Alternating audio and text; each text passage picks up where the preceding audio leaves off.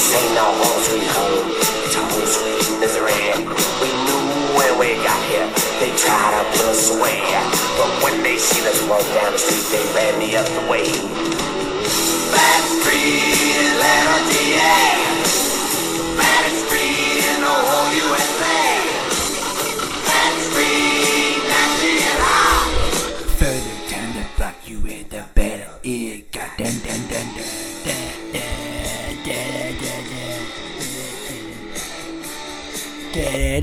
Now I sound like Cartman doing the guitar. Screw you guys. Welcome everyone to another episode of Conversations with Shelby Green. I'm your host, the main man, Shelby Green. This is now my second attempt at recording this, and we are getting rocking and rolling, and we're going to do what we always do in this one, guys. So that being said, let's get right into it. Okay. That's how I said my second attempt. I screwed up a little bit with some editing process and actually ended up cutting the whole fucking show. So great. And by the way, if you're a first-time listener, I cuss on this show. And if you don't like it, you got to listen to it. So don't listen to this around your kids unless your kids are mature enough to understand cuss words and understand that life isn't always peaches and cream and nice language and good old ways. But I'm different that way. Swig of Milo Zero, swig of Short Tea when I'm walking there. That shit good, boy. All right, so back on the show like always. I had a really good almost hour and a half show for you guys, and I basically I had that, and plain and simple, I had that going on. I can't even talk. I'm sorry, I was writing some notes that I'm adding to the show. Plain and simple, guys, what had happened was I had decided that I was going to take a break from not only the podcast, social media. Now, I will let you know every year at the end of the year, I'm going to take a break from social media, but I will continue doing the podcast. And my girlfriend runs the page anyway. That being said, I'm not going to go all in on why I took a break. Just know that I had I had to get through some things, and I took a break. But I'm back. I feel really good. I took 2 weeks off, and it was nice. I originally planned to take off a whole month, and I realized, you know what, I miss recording, so let's get right back into it. So Happy New Year, Happy Holidays. Hope everybody had a good holiday. Mine was all right. I'm going to get into this right here and right now. This is where I say what I want to say about things. Everybody knows who I am and what I love, and I love Louisville Cardinal football, especially. I love more than anything outside of my personal family, Louisville Cardinal basketball. And I'm fed up. I'm fed up with the media, and I'm fed up with this fan base. When I tweeted, before I put a tweet out, said, holidays ruined, which I should not have put, by the way, because nothing was ruined by my holidays, excuse me. I tweeted before I took a break from social media. I'll see in 2024. I tweeted, I'm embarrassed to be a part of this fan base. A lot of people thought I was talking about what was on the court of the sidelines that night. No. December 21st, 2023, I have never been more disgusted and embarrassed to be a part of the Louisville Cardinal fan base because of what the fans did at the Yum Center. There was more blue in the Yum Center than there was red. Why? Because you don't like a certain coach and you refuse to support a team. Team didn't do anything to you guys but not win some games. But you can't support them, right? Can't support them at all, but you want to kiss that ass, right? Kiss their ass and everything else when, welcome to Louisville, come become a legend. Everybody wants to say those things. The Louisville media has not stopped. You got guys like Drew Diener, who's back on Twitter. Makes me want to vomit. Drew Diener putting out, imagine being more miserable being a Miami Dolphins fan and a Louisville Cardinals basketball fan. I don't know. How more miserable is that you got drunk and beat your wife up one night, Drew? Just saying. Oh, I'm sorry. Did I say that? I mean, you got arrested for it, didn't you, Drew? And you still have a job in Louisville media. Why? Because you're the vice president of Louisville sports media for ESPN. That's the reason why all the time I listen to 93.9 is when Paul Rogers and Bob Valvano are calling games. Outside that, I refuse to listen to him. Because of Drew Diener. I took a stand on that earlier this year. When that dude got back on Twitter, I said, nah, I'm good. Done. Nick Coffey. Dennis Evans, a 5-star recruit for Louisville, which we're going to get into him in a little bit. And before I get into it, I'm going to say, Dennis Evans, if you hear this, I wish you nothing but the best, big fella. Keep your head up, and I hope your health gets better, man. I really do. Dennis Evans came out and said that he is not medically cleared anymore to play for the Louisville Cardinals from health issues. It's unfortunate, it's sad. Nick Coffey put out that he feels bad for the big fella. Then he quote tweets his own tweet and says, "I'm pretty sure Jerry Eves will blame Chris Mack for this one," making a lighthearted joke about that because Jerry Eves made a comment that players did more damage to the program, and Jerry Eves, who I'm not a big fan of at all, I think Jerry Eves is the biggest problem in the world, and I don't agree with what's going on, and that's a fact. What he's been saying, I don't agree with Jerry Eves or Butch Beard at all. But I don't agree with Nick Coffey and his little side-ass, sweet-ass comments he likes to make too. Smart-ass comments, excuse me. Nick Coffey continues to make these little comments, and I'm fed up with him. Sick of him. Can't stand him. And he's an asshole for what he does. I am one of the people that just know he's basically become a troll now, the way he comes things. I think he is, and I say what I say. He's a troll. The media continues to make slight digs at everything. The Athletic put a bullshit-ass article out, which I don't believe at all. I don't believe everything I see about the Karan Davis situation, Kenny Payne's campaign, and how the city's being destroyed, and, everybody around there's suffering for business and all this other stuff. Then you got people on the internet talking about all this shit, crazy shit, and everything else. And I had a Louisville player message me the other day. And this is what was. I feel like you can learn more. Sorry about that. The little player messaged me about, basically, I'm not going to give his name out. He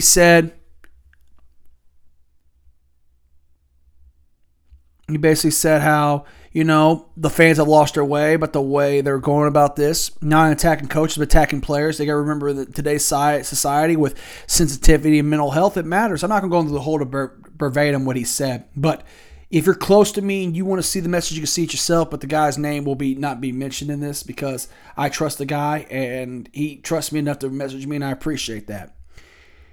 That being said,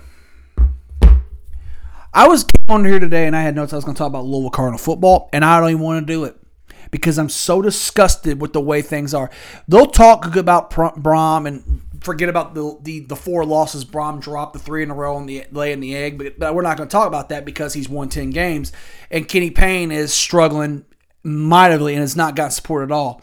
The fan base has turned their back on him. They've turned their back on the program, and I'm going to be honest with you, recruits are seeing this, and they're not going to come here because of the way our fans are acting. Our fans are pathetic. I'm embarrassed to be a part of that. That's what I meant that night. People were bragging that there were more. UK was bragging about they had more fans in our own stadium. Doesn't that bother you guys? No, it doesn't bother, because you go on there and say they need to fire him now. Well, nobody wants to talk about the $8 million buyout he has. The university does not have. And that's the problem. See, everybody wants to act like they know what's going on, but I've talked to people that are down there and know what's going on and are being open-eyed, not being one-sided. They don't have the money to fire the guy. His buyout gets smaller. Why would you not wait to the end of the year and then fire the guy, and it makes more sense? But no, once again, you guys want to drag this out and not do your full research. Everybody wants to talk about, there's a trend on Twitter, hashtag Mick is the pick. Mick Cronin sucks. Well, he went to a Final Four. Yeah, and he's fucking 4-8 as the coach of UCLA right now. Give me a break. And he's childish, and I don't want him at Louisville. Dusty May's been, remember about Dusty May? Oh, Dusty May, that's great. He'll be in Indiana in about 3 years. We all know that. He's a homer to Indiana. What's another one? Oh, Moses Porter, whatever his name is, for Oklahoma. One-hit wonder. Don't trust it. I like Jerome Tang, but the way the fan base is going about him, I'm starting to turn away from him because they're ignoring some of his flaws. I mean, the guy's laid some eggs this year, man, and let's be honest, he got hot. He got hot at the right time last year, and ever since then, he's got a little steam going on. But he's gotten hot at the right time. So, are we going to take a sexy hire? Or do you really want to load up the truck into Waco, Texas, and go get Scott Drew? Like I said, if you're going to fire Kenny Payne, you go get Scott Drew. That's the guy that you go get immediately. But once again, not a single person wants to talk about that. Everybody wants to point to, let's bring a Patino guy in. We had the Crum guy. Let's bring a Patino guy in. And that's just the fan base being stupid and ignorant and want to divide things even more than what they are. And I'm going to say what I want to say. I feel I say, and I don't give a shit. There is something about the Yum Center being a ghost town. The biggest mistake Louisville Athletics ever did was moving out of Freedom Hall and going to the Yum Center. I know why they did it. Where's the student section at in the Yum Center? Why can't we have corners of the arena be student sections? Why? Because the Yum Center is all about making money. The city's all about making money. That's one thing Kentucky does well with Rupp Arena. Look at their student section compared to ours. The football stadium's got one because it's on campus, basically. But where is our student section at? Can we get that figured out, please? Even if you get them at the middle bowl or whatever behind, but why can we have fans behind the rims and at angles on the sidelines? Why do we have to have? Because let me be honest with you, we got season ticket holders at home tickets because I'm not going to go to the game because I don't want Kenny Payne there. This is probably the same type of people to say things like, for example, I don't know who called into the radio station, I think it was 93.9, and said, I hope the program burns down like Breonna Taylor did. Or comments like, well, the West End is running Louisville, and Simmons University is, well, I'm from the West End of Louisville, and I take offense to that bullshit right there. So what's that all about? Why? Because it's not J-Town or Tinseltown? Really? What's the issue with that? Or Germantown? Why? You got to make fun of the West End of Louisville? What's the point? Why do we do that shit? Why do we make fun of sections? I'm just saying dramatic. I'm not making fun of them. I'm just saying an example. Why? Because the West End's blue collar and it is the heart and soul of Louisville, basically. I can't stand that. Why do we do that? Because the fan base wants ways away. They're throwing a fit. They're throwing a little temper tantrum. You know what? If you know what you should do. I remember watching them. Those young Cardinals go up to those young men went up to New York City, and Texas hit the last second shot and it probably broke us. Let's be honest. But nobody's talking about the fact that there was support and they got away from the Yum Center. They had played like dog, except for Coppin State, the win against Coppin State, and the win against Pepperdine. Louisville has not played well at the Yum Center at all this year. They haven't. And I'm going to make this real clear, and I'm going to be really hard-headed, and people can take me to task for this. If you expect me next year to go to a game in Cardinal Stadium for football, I'm not going. Because I don't want to be around that fan base. I don't want to shake hands with some members of the fan base. I don't even want to look some of the fan base in the eye. And for the fans that say, I might not even watch Mr. Cook, good. You're not a real fan if you don't support him. Bye. If you ain't a real fan, goodbye. Fuck you. We got nothing to talk about. Sorry. I'm not. I'll go to a road game. I'll go to see him in South Bend when they play Notre Dame, or I might take a trip to Death Valley like I've been thinking about going to see him play Clemson. Outside that, I ain't doing shit. I'm not going to I won't go to Cardinal Stadium. I refuse. I'm not going because it's not fair to the basketball team. I've been to 2 games this year. I bought my hard-earned money to go to their games, and I watched them play twice. And I enjoyed it because they got a win, and I was able to go there. And I had some conversations with some fans. I about punched a Louisville fan. I wanted to punch a Louisville fan that night for how a rude-ass drunk that was a pain in the ass, but that was different. I just get so fed up and tired of this shit, man. I'm fed up with the bullshit. I'm fed up with the drama. I want to talk about what Brahms doing in the portal. He's done a great job, but I'm not going to go in depth about it because I don't want to have to associate who posted it and broke the news because they're the ones that making these little side-ass tweets. The Louisville Twitter space thing I do. I talk with those guys all the time. I love those guys. They're good people. But there's some ass clowns that like to get in there. I got a guy that I thought I got along with that blocked me because I made a comment about maybe we should move on. Maybe we shouldn't go in on Jerome Tang. And literally, the guy blocked me because I offended him. Okay, that's fine. You don't agree with me, that's fine. But if he comes here and he falls on his ass, I'm sure we're going to blame Kenny Payne for that. He ain't here no more because remember the portal. Everybody can win with the portal now. I don't know. I watched Ole Miss. Chris feared the beard everybody once. Got his ass kicked the other night at Ole Miss when he finally played somebody. Look at Errol Munslin. Had that great recruiting class last year. Didn't recruit well enough this year. Had to go to the portal. His teams came to defend the fucking pick and roll right. They got beat by 30 the other night by Auburn. So which one is it? Nate Oates is struggling right now. The landscape of college basketball is different. Anybody can get beat. And that's the problem. Well, you can win all MAC with a portal. You also realize that you got to get guys together and build chemistry. These guys are young, and you guys literally have been ignoring that. People have been ignoring that. Look at Kenny Payne's luck this year. Has a top 5 recruiting class coming in the country.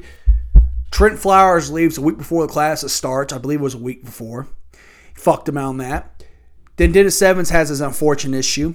And then J.J. Traynor, Emmanuel Okafor, and Trey White all go down with injuries. And J.J. tries to rush back to play, ends up hurting his shoulder, and is out for the rest of the year. And people actually believe that Kenny Payne told Dennis Evans to leave, and Kenny Payne told J.J. Traynor to sit out this year. But even though he was barred with a shoulder injury all year long because of the Karan Davis situation. Let me make this real clear about Karan Davis. I was optimistic on the kid, but let's be honest. Kenny should have never recruited him. Should have never given him a chance. And look what happened. Disciplining a kid, he throws a fucking fit wherever it happens and gets kicked off the team. Then he puts a statement out he's ready to come back. They don't allow him back on the team. And then they put a tweet out that he's going to transfer. They dismissed him. Then Karan wants to be an ass and go out and say what he says on Twitter. And then they have to say, no, we dismissed him. That's what happened. It's a joke. It's a joke and a half. Plain and simple. It's a fucking joke and a half. Plain and simple. Look what happened. Then you turn around and J.J. Traynor gets hurt. He's out for the year. And people are questioning his health, his decision. J.J. Traynor, the guy that went through more bullshit than any other player in the recent Louisville history. Coaches, athletic directors, everybody changing. And now all of a sudden he wants to leave. All of a sudden he doesn't want to play because of an injury. Yeah, that makes a lot of sense. You fucking idiots. Trey White, who people bash on Louisville, fucking trashes, but I keep telling people he's really important. He handles the ball well. He helps us out. He rebounds. He plays hard. He's out for an injury. And Emmanuel Okafor, our backup big right now, he's out. And we can't win without him. I mean, what else do I need to point out that Kenny Payne has had no luck since he's gotten this job? How can you fire a man with this situation going on? He's got 7 available scholarship players. We really don't have Hersey Miller, Aiden McCool, and Kenny Payne's younger son, his kid, I forget. Oh my God, Xavier Payne is out. I think it's his name escapes me. They are all walk-ons. They're not on scholarship. Now I do agree he's missed some boats on some roster options. D'Lo Jonovich, I haven't seen what I want to see, but people want to point out the finger that he shouldn't be on the floor. Curtis Williams is I think has got a lot of talent. But he's a freshman. He's going to make freshman mistake. I think offensively he's there. Defensively he's behind. Caleb Glenn, I think rebounding and defensively he's there. But offensively he's a little challenged right now. Brandon Huntley Hatfield has played well except for the other night against Pittsburgh. He didn't play well at all. Didn't like that. Tyler Johnson, I'm on the border on back and forth on him. I think he's got a lot of talent, but I think people say, well, he needs to be put on the bench. Well, where are you going to put him at? Because Kenny doesn't have anybody to sub him with right now because we're thin. Mike James plays hard. Sky Clark, I think, has a lot of talent. I think the 35 KY meet, I'm calling them out for their little bullshit they did about how Sky had walked away from Danny Manning was walking away from something. When it comes to find out, he was getting instructions from Danny to go get the blood wiped off on his jersey, and people want to point the finger at that.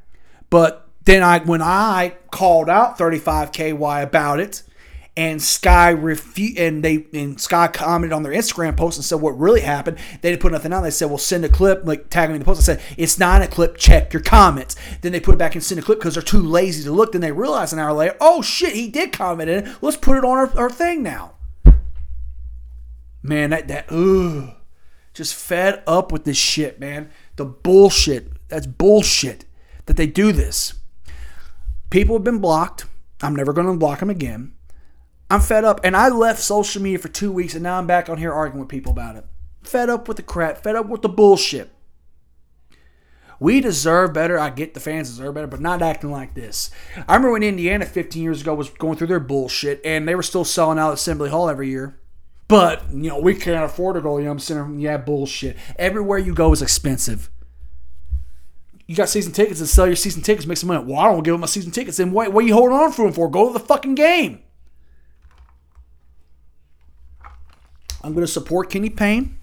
I'm going to support him until he's no longer the coach of the University of Louisville. And if you can't respect my decision, you ain't got to like me. You ain't got to talk to me. But I'm going to support the guy. If it don't work out, it don't work out. And I'm rooting my ass off for the guy. We can't keep changing through coaches. You need stability. Everybody wants to, Jeff Goodman wants to run his mouth about him, but he's got a quitter that works on the State of 68 podcast from time to time called Chris Mack, who quit on this fucking program, but that will take his credibility over everybody. Josh Heird will make the decision when it comes down.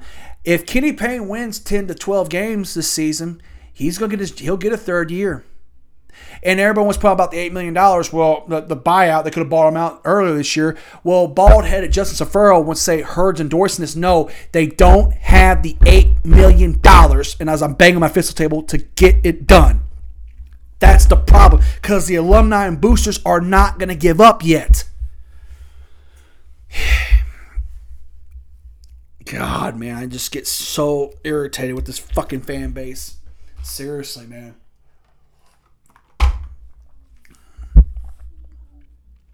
Plain and simple, man. I just don't agree with it, and I will continue not to agree with it. Let's get a little college football talk going on. College football game, championship game was last night. Thank God's going to 12 teams. I want to point that out. Thank God. But besides that, took a day off from work.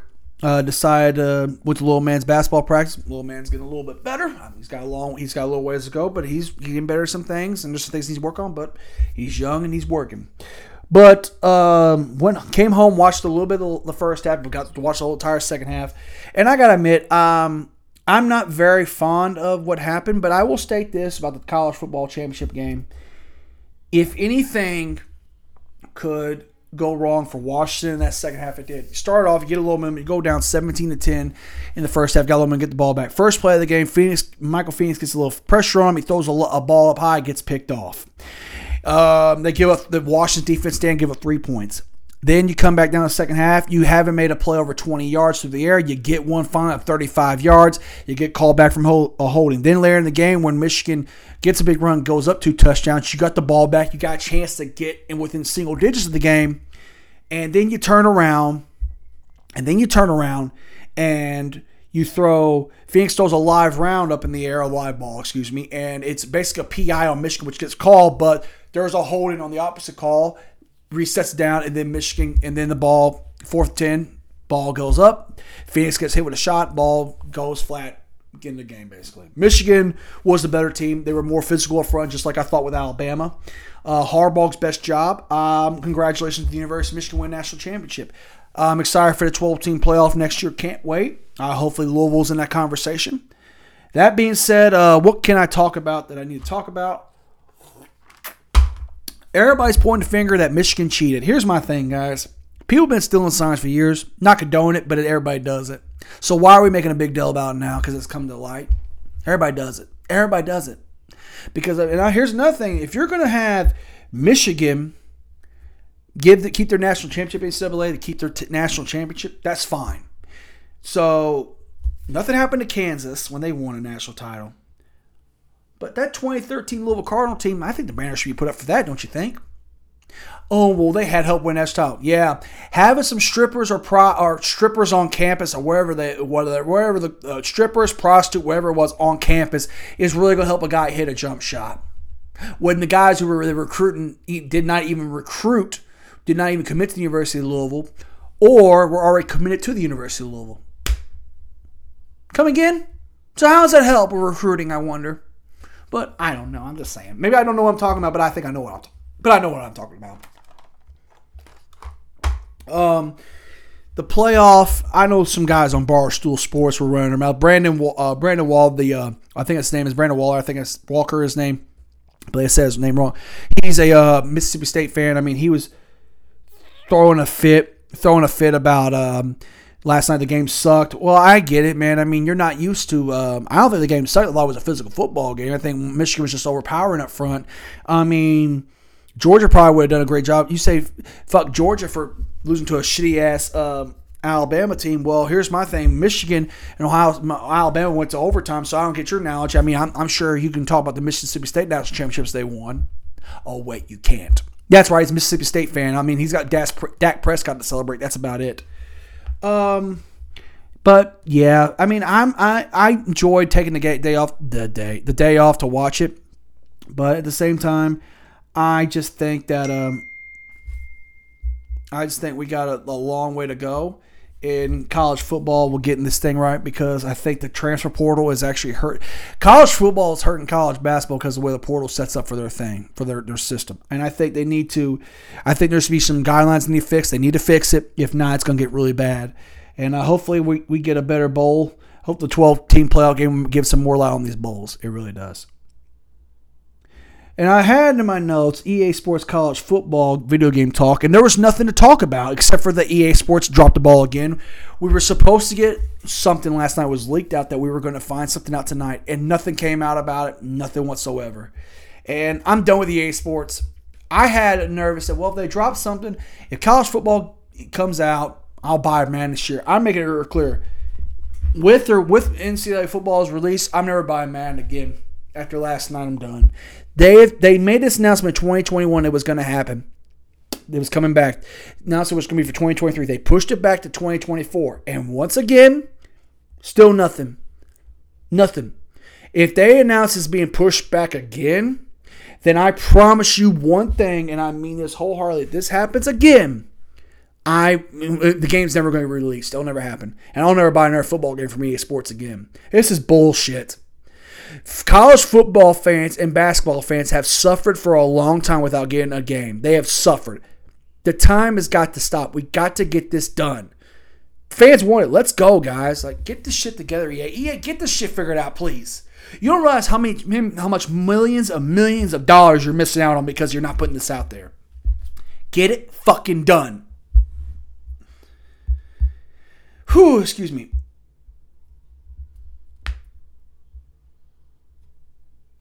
NFL, we got the wild card weekend coming up, and here we go. I'm going to run it down. First game of the season, the Cleveland Browns take on the Houston Texans. Houston's hosting the game since they won their division. Cleveland's a 2.5-point favorite. Will be on 4:30 this Saturday on NBC. I'm going to roll with the Houston Texans. I think the Houston Texans pull off the upset. I think they get a big win here.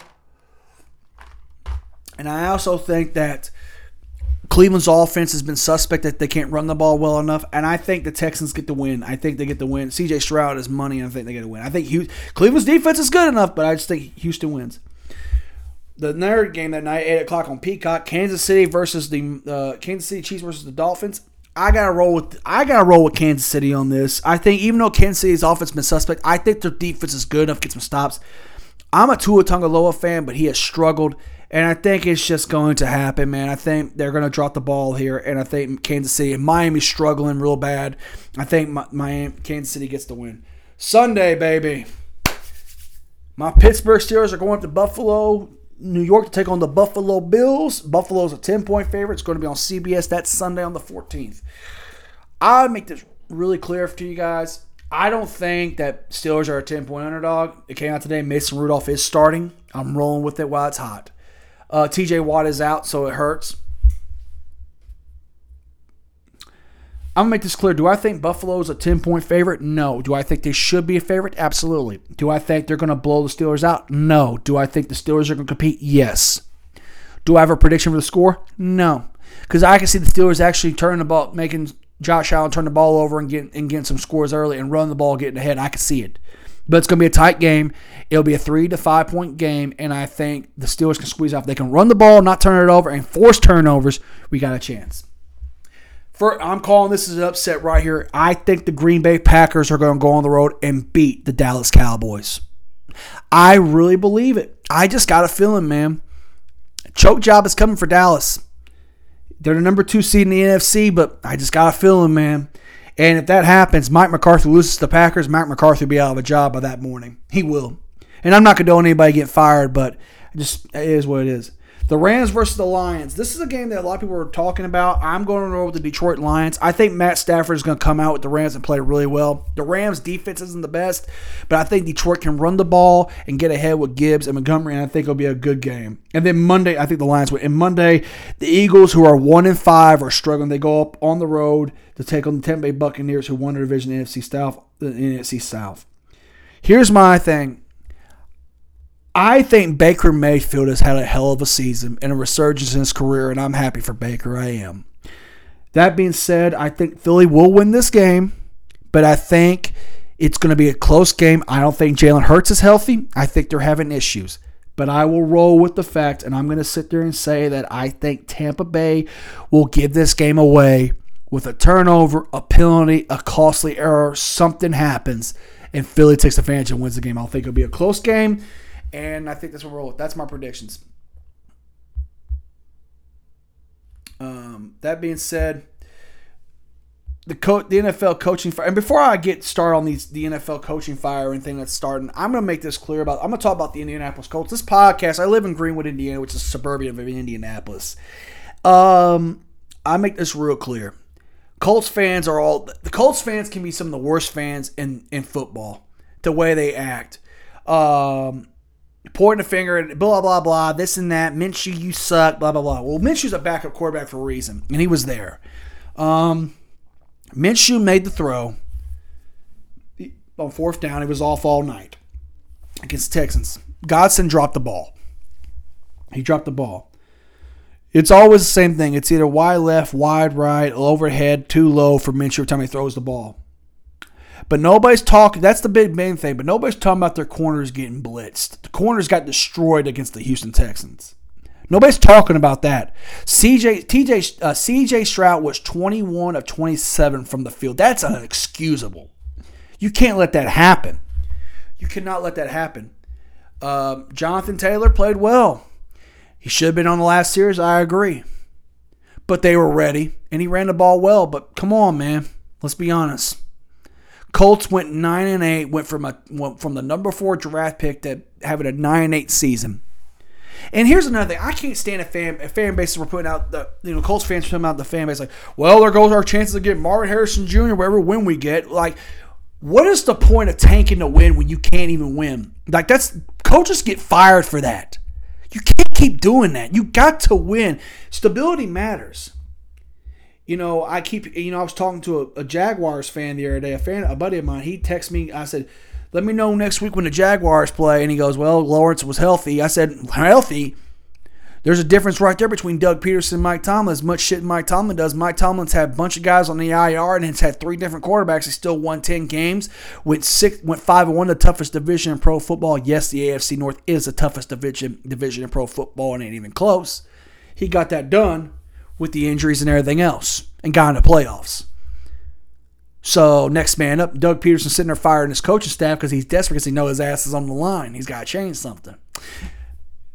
I mean, the Colts went 9-8 with the injuries they had. I mean, that's something to be proud about. We ain't going to get a high enough draft pick. Well, tough shit, guys. I mean, not everything's going to go your way, but, hey, you got something to talk about. Like, hey, man, how about this? Man, we were really down away from making the playoffs and making some noise. We were so close to pulling this off, and it didn't happen. There's nothing wrong with that. Houston was ready. They had a better game. It is what it is. The Colts need to go get another receiver to go around with Downs and Pittman. They need a tight end, and they need some corners. And they might need another linebacker. And they just need Anthony Richardson to stay healthy. Because if he stays healthy, the world is his, I think. And now we also got to talk about this, too. The NFL coaching fire is beginning. The Washington Commanders have fired Ron Rivera. I think Ron Rivera's time has passed. I think he just needs to retire. It's time. Ron Rivera got fired in Washington. Washington's already requested to interview the offensive coordinator and defensive coordinator for the Detroit Lions. I think it's a smart move. Brandon Staley was fired weeks back by the Chargers. Thank God. The guy should have been fired last year against Jacksonville. The team quit on him. I really hope, and this is a segment. I'll talk about this at the end of it. Mike Vrabel was fired today by the Tennessee Titans. I don't agree with that at all. I think that's a crock of shit, to be honest with you. You fire a guy like that because he had one bad season when the organization basically fucked him when they traded A.J. Brown on draft day. You fire the guy. Rumors are circulating already that he's going to be in New England if Belichick walks away or resigns or fires or whatever. I think the Chargers and the Atlanta Falcons would be a good option for him. Arthur Smith got fired by the Atlanta Falcons. Went 7-9 3 straight years. I understand why. I would love to see Mike Vrabel with the Chargers or with the Atlanta Falcons. I think it'd be a better job than going to New England. I know it's the higher former Patriot coming back, but I don't think you want that. I don't think that job is what Vrabel needs. Vrabel needs to go somewhere where he can win immediately, and I think the Chargers and the Falcons he can before the New England job. I think he can. Carolina is a no-no for that. I think Carolina is a mess. I think anybody should stay away from that. Another thing I want to say, if the Tennessee Titans firing Vrabel, it's funny, they'll fire Mike Vrabel after 4 years, but they'll keep Jeff Fisher for almost a quarter of a century. And I say it joking because he wasn't there long, but it felt like it. And how many winning seasons does the guy have? Like, come on, man. Like, what the fuck? That being said, with the firing thing over with, I want to talk about Antonio Pierce for the Oakland Raiders. The Oakland Raiders. They're the Las Vegas, but they're always the Raiders. The man went when he took the job. He got a winning record out of the Raiders. Turned that whole franchise around. Mark Davis does not do a lot of things right as an owner. I mean, look at the guy's haircut, for God's sakes. But I will say this: if the man's smart, Antonio Pierce deserves a 3 or 4 year contract, and you give him the chance. You let him bring in his guys because he really believes in it. I think they're going to get the right quarterback. I think Aiden O'Connell's decent, but I think he's a backup. They're probably going to go get Jaden Daniels like everybody thinks they're going to get, and I think they're going to roll that way. The Raiders had a hell of a year with him, and they were really close to making the playoffs. They were really close. So if the Raiders are smart, they'll give him the job. I would give that man the job right here, right now, and immediately. That's what I would do wholeheartedly. Get that man the job. Wholeheartedly, please. Before I get into anything else, I want to make this real clear. There is a Google Docs form on the Conversation with Shelby Green's Facebook page and Twitter page. Send your questions there. I'll answer them next week on the show. We're back to opening questions. I have some promotions to talk about. And also, I am working with Zoom as well, trying to figure out the Zoom account so that way I can have people on the podcast and we can have a simultaneous conversation to make it work. And I think it'll be a great idea to get more guests on here because I know you guys don't want to hear me talk all the time.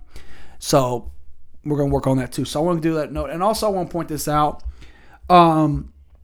Next week on the show, I'm going to make a little side preview that I'm going to be dropping my top 10 most anticipated films to watch. January is weird. Not a lot of great films come out in January. February is one thing. Mid-February is when people start kicking up with films. But my top 10 things to watch and talk about. And also, we're going to talk about my top 5 to 10 horror films I'm looking forward to because everybody knows I love horror films. And I have a little something on the end I'm going to talk about as well that we're going to speak on. And it's going to get rock and roll from that. All right.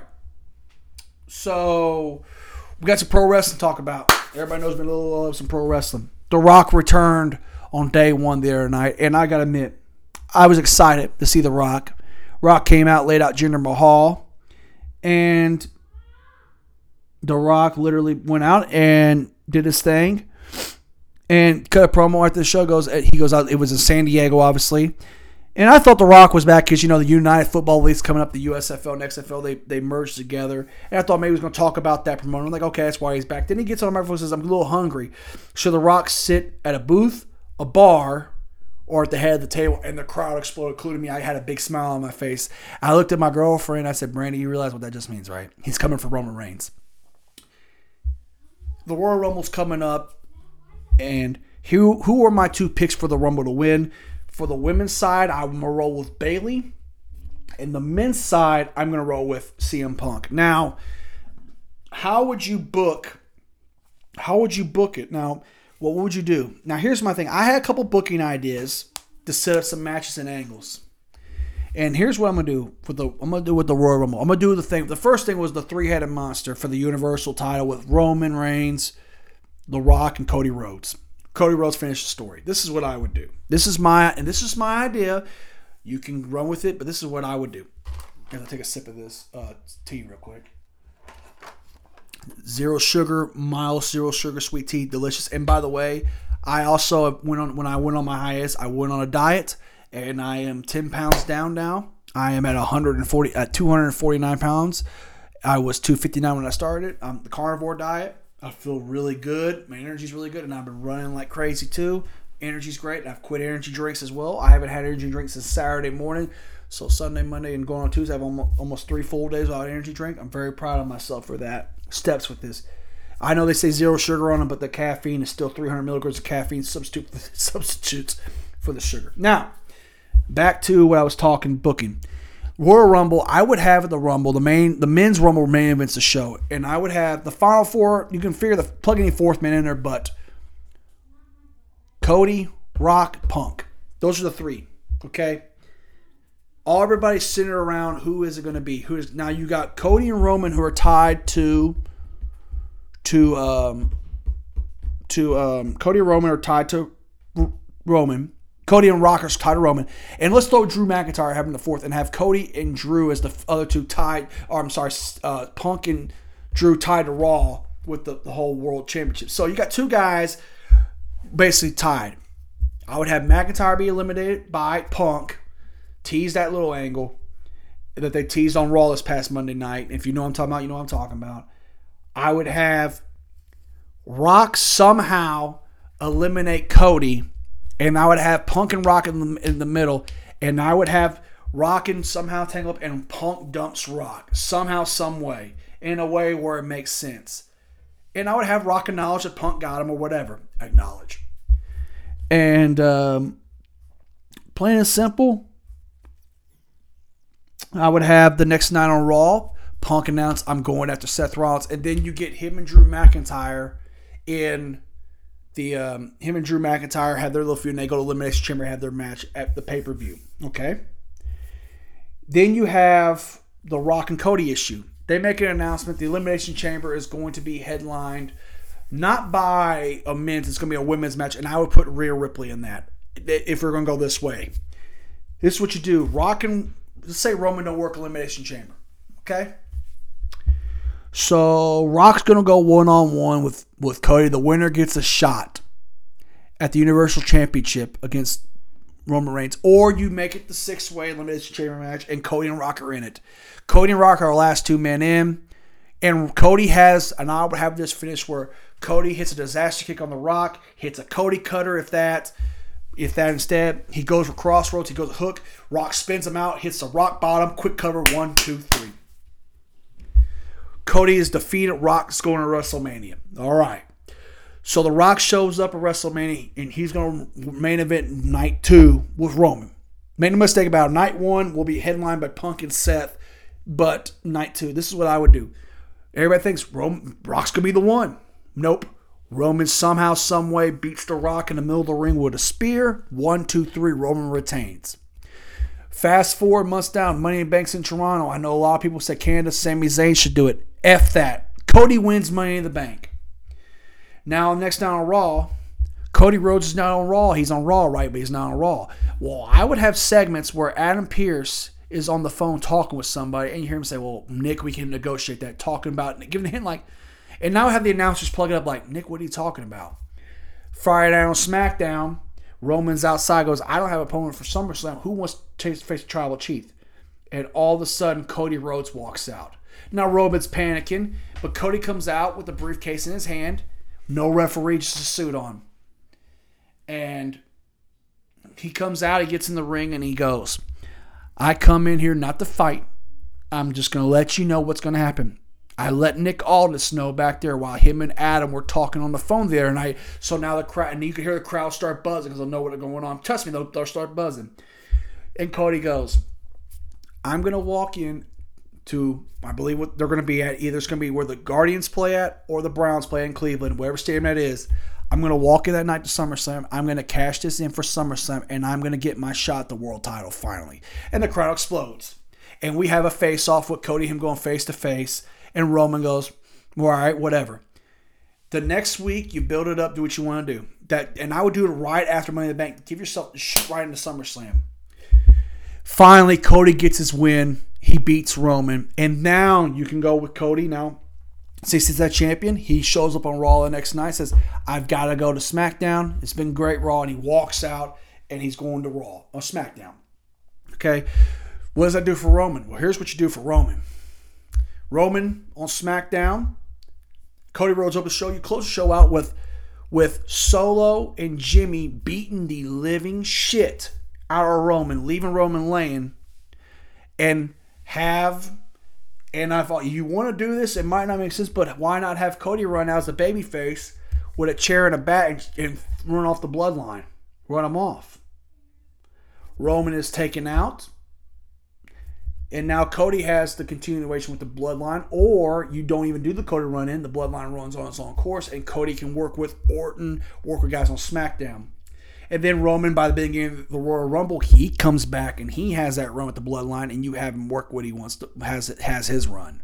And I think that would be great. That's the way you do it, in my opinion. Now, what would I do? And I got booking ideas. I had ideas, because this is going to be a little bit long. This is going to be a pretty good segment. I want you guys to hear this out on this one. For Punk and Rollins. Now, I already made a statement about Punk. Punk goes in, doesn't lose. He goes on ring with Rollins. Mania. Night 1, tearing the house down, tearing the house down, tearing the house down, tearing the house down, tearing the house down, tearing it down. I would do this. Back and forth, false finish. Punk somehow within 20, 25 minutes of the match, he hits that check kick he likes, that little side kick. He knocks Rollins down, but Punk falls down. All of a sudden, Damian Priest music hits. Or Priest comes through the crowd and cashes in his Money in the Bank contract. And I would have not just one member of the Judgment Day. I would have Rhea down there. I would have Rhea, or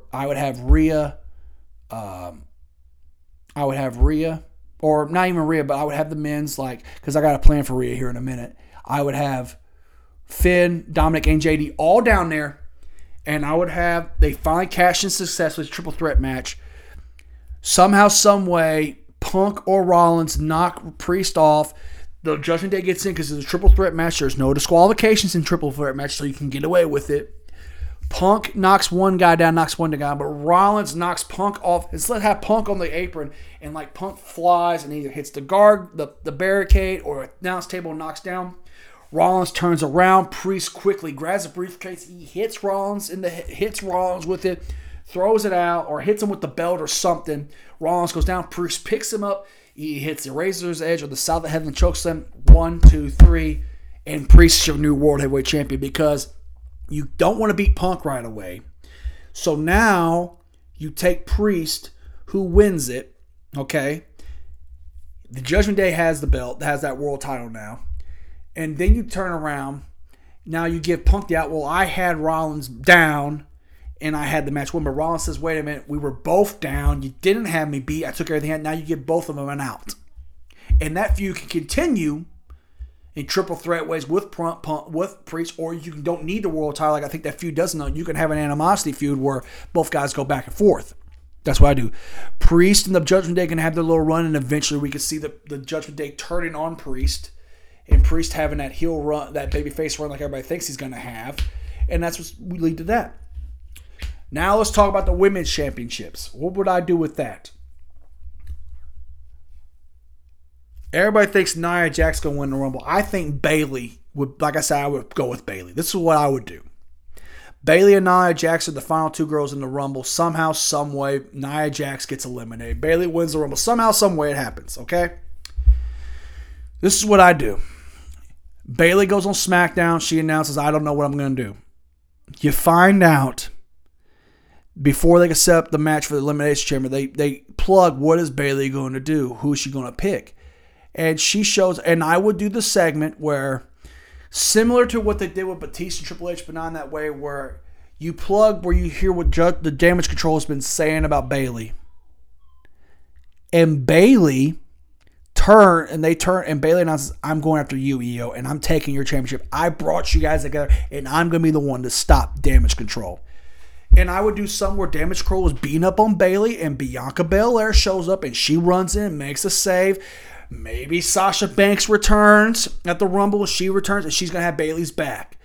Now you go to WrestleMania, and I would have their match probably on night 2 for the Rumble, and I would have them open up night 2 of Mania with that match, and I would have Bayley beat Io Sky for the Women's Championship on SmackDown and run that.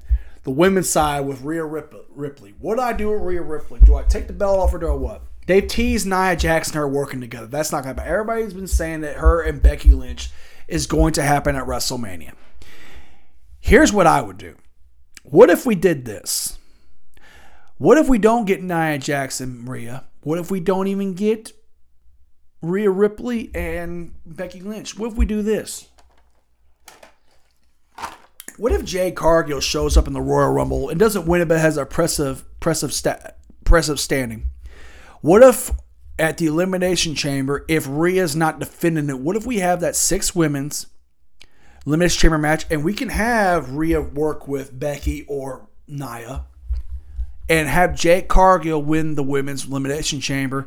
She goes to WrestleMania, and she's the one that finally defeats Rhea Ripley after a year and a half of not losing. Rhea gets pinned 1, 2, 3. She finally loses. To excuse me, finally loses her women's championship to Jade Cargill. You want to talk about bringing in a phenomenon like Jade Cargill? But in my opinion, they probably won't do that. I would like to see it, but what I would do is have her work with Becky or Nia at Mania and have her win and have Rhea continue on her roll because she's hot right now. You can't get rid of her. So that's what I would do. Now for other matches, Jimmy and Jey Uso have to work against each other. And I would put them not in a... Nobody wants to see them wrestle. People want to see them have a fight. Put them in a cage, put them in a street fight, put them in a match where people get behind them, and I would have Jay get the win and have Jay take off on his singles run. That's what I would do. For Gunther, the Intercontinental Champion. Obviously for the U.S. title before we're going to get Logan Paul versus LA Knight. That's going to happen. But for that match between Gunther and Brock Lesnar. That's what everybody's been talking about. This is how I would start this. Gunther and Imperium are in the Rumble, and I would have Gunther enter the match early, but not early like he did last year. I mean, it was phenomenal what Gunther did last year, even though he didn't lose. But Gunther comes in, and he's in the Rumble with Imperium, and I would have him kind of stand in the ring there proud, and all of a sudden, say like number fucking 23 or 24, Brock Lesnar's music hits. And Brock shows up and he fucking cleans house. And he takes out Imperium and then he's face to face with Gunther. And I would have Gunther chop Lesnar. Lesnar just look at him, shake his head. Gunther goes for again. Brock kind of backs down, staggers. And Gunther goes for another chop. Brock blocks it, moves out of the way of the chop. And I would have Brock like duck. Gunther hits the ropes and Brock clothesline gets rid of Gunther. And Gunther's on his ass like he don't know what happened. Then you go to Australia. Gunther can't work Australia, so you have Imperium over there. Gunther sends a word in that it's going to be Imperium in a 2-on-1 versus Lesnar. If Lesnar wins, he gets Gunther at WrestleMania. And Brock beats him and they go to Mania. Now, everybody thinks, well, is Brock going to be the one to defeat him? I don't see Brock being that one because I think Jey Uso is the right guy to end Gunther's reign as IC champ, in my opinion. Or Sami Zayn. I wouldn't mind Sami Zayn. And that's what I would do. That Cody is not going to be in the main event for my WrestleMania. What would I do with Cody? I would put him in a ring with Drew McIntyre and have them have a match. That's what I would do. Because I think there's money down the line with Cody with the world title going after Orton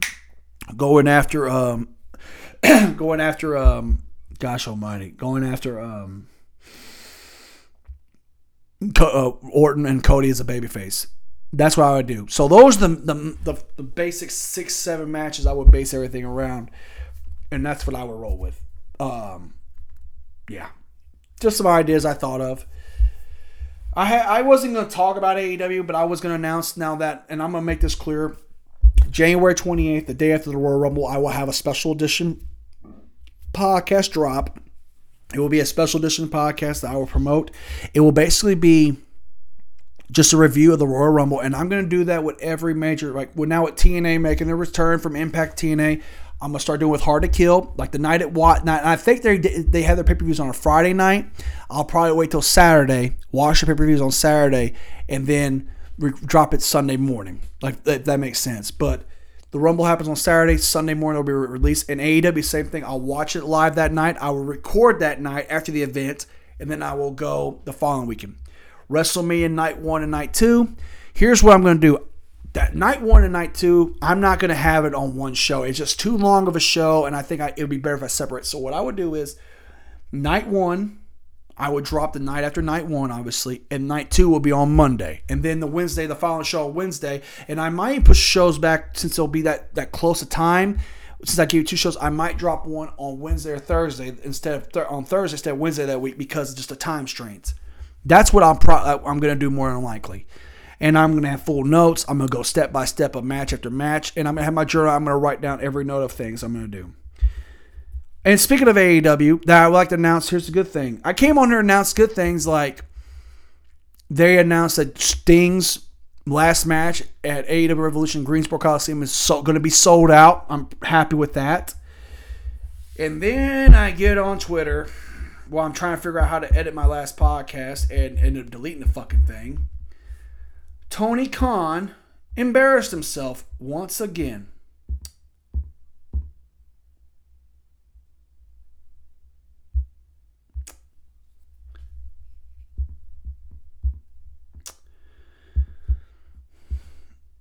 Tony Khan made a tweet out that they were making a comment about how Jinder Mahal is going to get a one-on-one world title shot against Rollins next Monday night on Raw. And Khan made a smart-ass comment and said it's a double standard.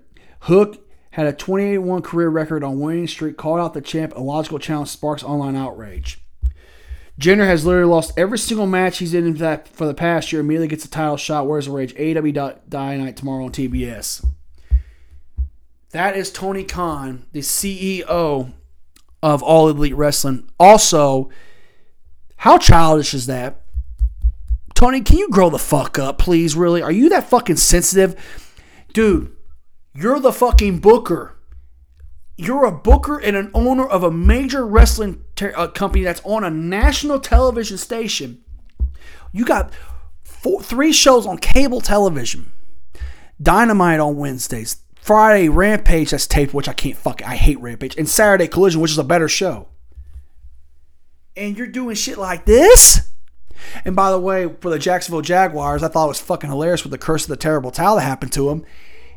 They turned around and made little comments. They put out their tickets were already on sale, and then the WWE put their little Kurt Angle gif out on their Twitter page, which is childish, but it's not Vince McMahon and Triple H doing it. It's the CEO of a company. Now, I know people made that little comment about Triple H, made a little comment about how it's that he made a comment about secondary coming on the Cody Rhodes document people got pissed off about, but it was what he said. It's true. They're a secondary coming to the WWE. Like, do you want to be known where it's at? So Tony Khan, grow the fuck up. My God, like, dude, you're fucking embarrassing people when you do this shit. When you do shit like that, it's fucking embarrassing. You can't do shit like that and do that crap. It makes no sense. Why would you sit there and do that? Oh, God, Tony, like, you're making an ass of yourself. You really are, man. You really are. Adam Copeland, a.k.a. Edge, the Radar Superstar, was on Busted Open today, and he made a comment because people were talking about Griff Garrison having the ring with him, and this is what Edge said on Busted Open. I'm going to restart it real quick. And Busted Open is with Dave Garza and Bully Ray, and I think Bully Ray should be a booker for any promotion right now. Listen to this, and this is where I stand on things.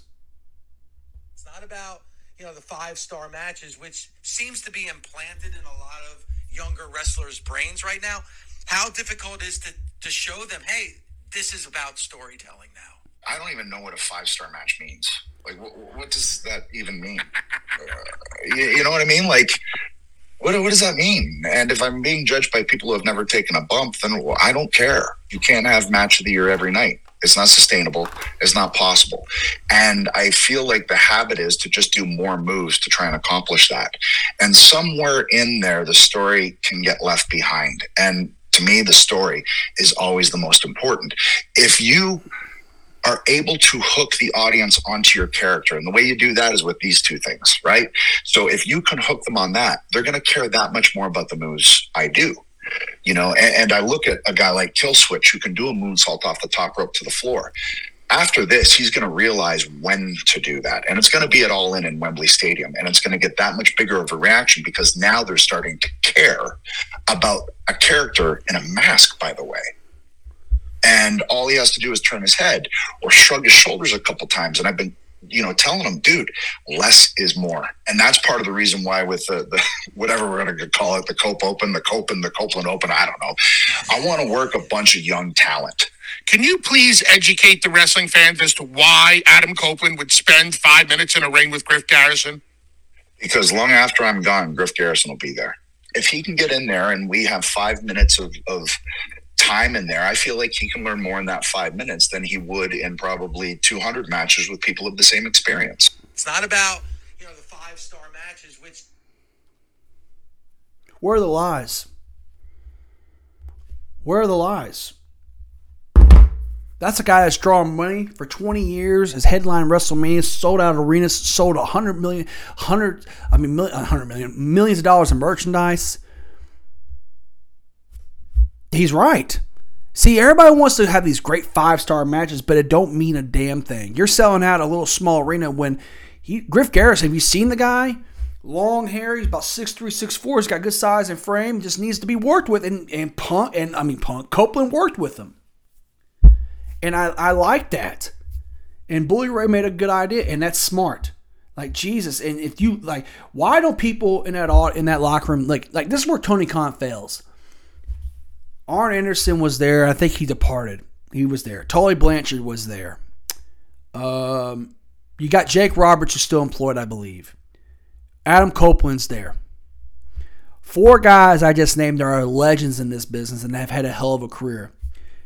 Arn Anderson's one of the greatest agents of wrestling. And for people who don't know what agents are the ones who have a match in front of them, but they help the guys figure their spots out, where the match ends, how it starts, blah, blah, blah, timing, everything.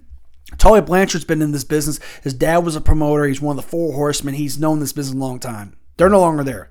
Jake Roberts, if you ever listen to Jake Roberts, psychology-wise, is one of the greatest minds in the history of wrestling. His mind is incredible. And then, of course, you got Adam Copeland, who's been in this business a long time, who could be a booker and a writer one day. If I was Tony Khan and I said, you know what, I'm tired of this shit, I gotta get somebody in there, I would call Bully Ray and said, hey, man, come be an agent and be a booker. I would tell Jake Roberts, be an agent, be a booker. And I would bring in another guy, a third guy in, like somebody like Raven. Somebody like that who's smart and creative, and bring those 3 guys in and have them work. And I guarantee you, I would say Jim Cornette, but goddamn motherfucker, Cornette ain't going nowhere. Cornette ain't going to do it. We all know that.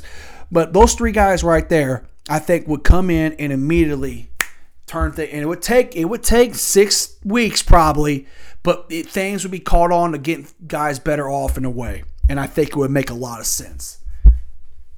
I get on here and I rag on AEW, and I get it. I understand it's annoying, but I want them to succeed. Believe it or not, I am rooting my ass off for them. But I cannot sit there and literally do that every week on when I keep seeing the same shit. Please, because Tony will do some great things. But he'll do some things I'm going like, Jesus Christ, Tony, I've seen this already 1,000 times. My God, you got to change this. Like, I guess my thing is I'm more of a storytelling booking fan than a matchmaker. And that's what I'm saying is this. Storytelling is what Triple H does. We build up for 6-7 months to that final match.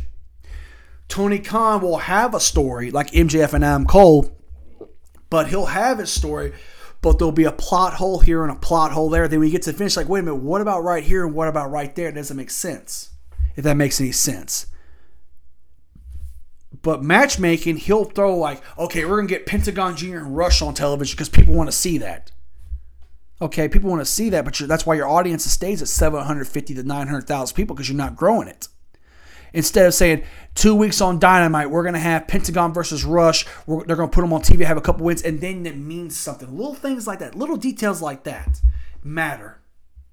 And that's what I'm saying. Like, for example, like, there's talent in AEW right now, like Andre Andreas. He was just left. Big talent, had a lot of ability. Never did anything with him. Never did anything with him in AEW. You look at Miro. How can you, after God's favorite champion, you can't? He had a babyface run in him, I believe, and you dropped the ball with that. Malachi Black can be a single star, but I know he's in the trios with the House of Black. But when's the last time he's worked a singles match one-on-one with somebody? And it drew money and meant something besides his run with Cody. He's been in a tag team since then. Needless do I say more. I mean, you look at NXT, Shawn Michaels has finally got that switch turn on NXT where NXT's actually doing some good things. For a while there, NXT was really bad, and then all of a sudden, Shawn Michaels, when they had that superstar-studded NXT thing when they had Undertaker and Asuka and all those guys, ever since that episode, things switched. Just like that. And I really believe like Tony Khan's going to, and I tell you right now, if TNA Wrestling, because I've been following Impact for the last year, ever since 2020, since Scott D'Amore got full control from Don Callis outside 2021 when he got full control. TNA's doing some really good things, man. If you like old school but new school style grounded wrestling that mixes well, there's some good guys there. And Hard to Kill, I'm going to promote the shit out of that. Please watch Hard to Kill and give it a chance because they deserve it. And another thing too, I'm not the biggest Kenny Omega fan in the world, but I wish Kenny Omega the best for his diverticulitis. I hope he heals well, heals fast. But I'm going to make this real clear. Remember in AEW, Fight Forever came out and they had the F5 named diverticulitis because Brock Lesnar caught that disease and they thought it'd be funny that they did that? Karma. Now I got the wrestling section out of the way. I got to talk a little bit about mainstream, and then I got to promote a couple things, and then we're going to get out of here. Shannon Sharp and Cat Williams. Hoofa, what a interview. I got to admit this, guys. One of the craziest interviews I've ever seen in my lifetime on a podcast. And I got to admit, I tuned in because I'm a big Cat Williams fan. I love me some Cat Williams. And I've always enjoyed him. And I always thought he's funny and everything else, right? That being said, there's two sides to this interview. They're saying, hell yeah, Cat's telling the truth. Or Cat's got a tour coming up. He's just promoting himself. Here's my thing.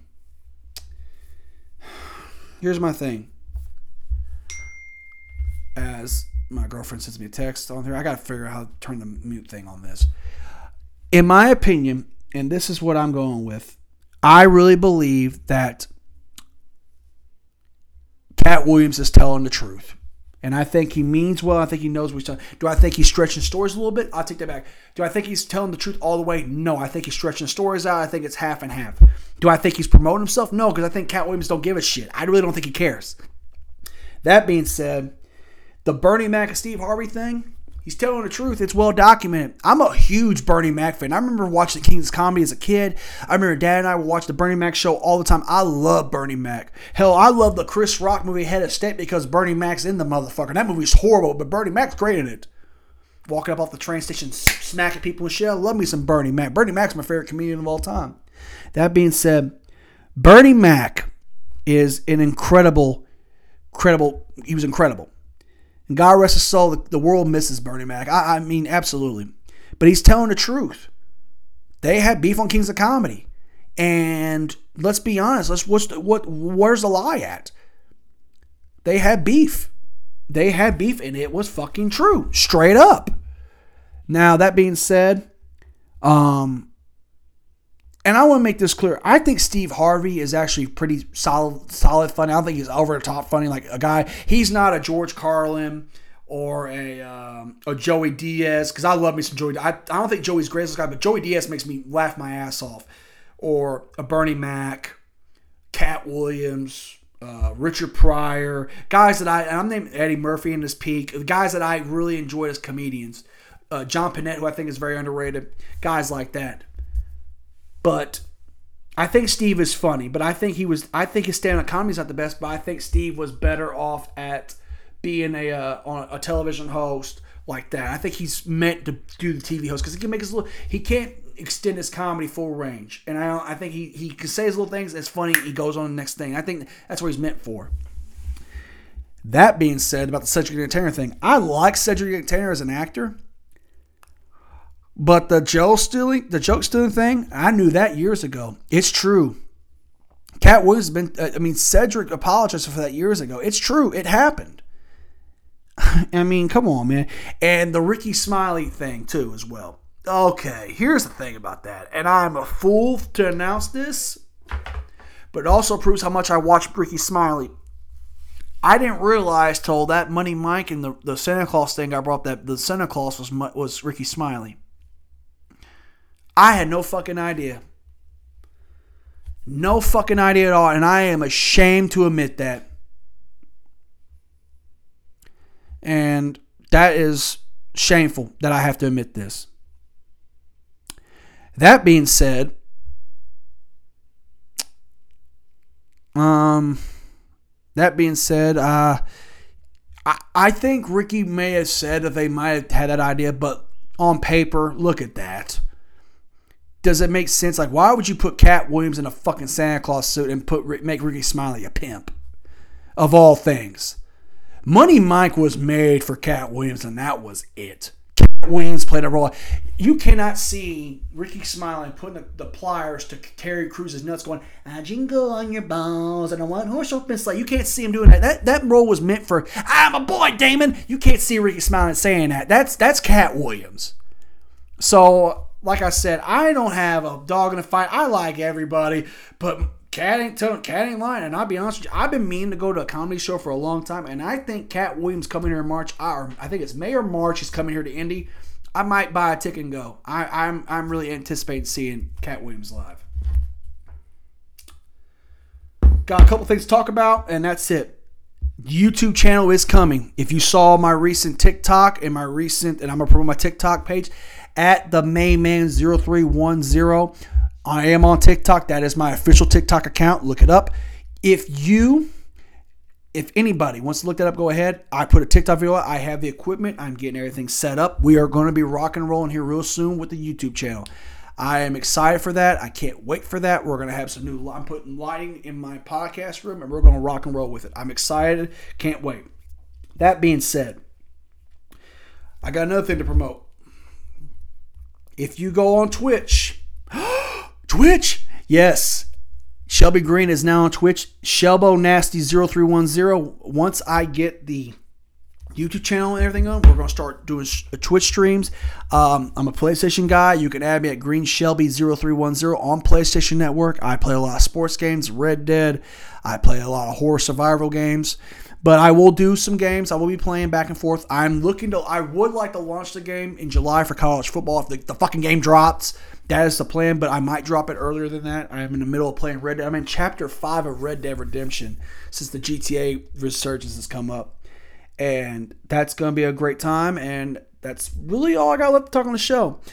I'm going to end the show. I opened up with the Backstreet USA theme from the Fabulous Freebirds. I opened that up. That being said, I really believe that I'm going to have real soon an intro and outro for this podcast. I'm teasing things right now, but I'm also going to let you know this too, that I'm also going to end the show with I call it the one-man gang call after I do my famous line. You never know, I might drop some merchandise with that famous saying I always quote at the end. So I'm going to end it like this. I don't bullshit. I just tell like it is straight up. And one last thing before I head with this.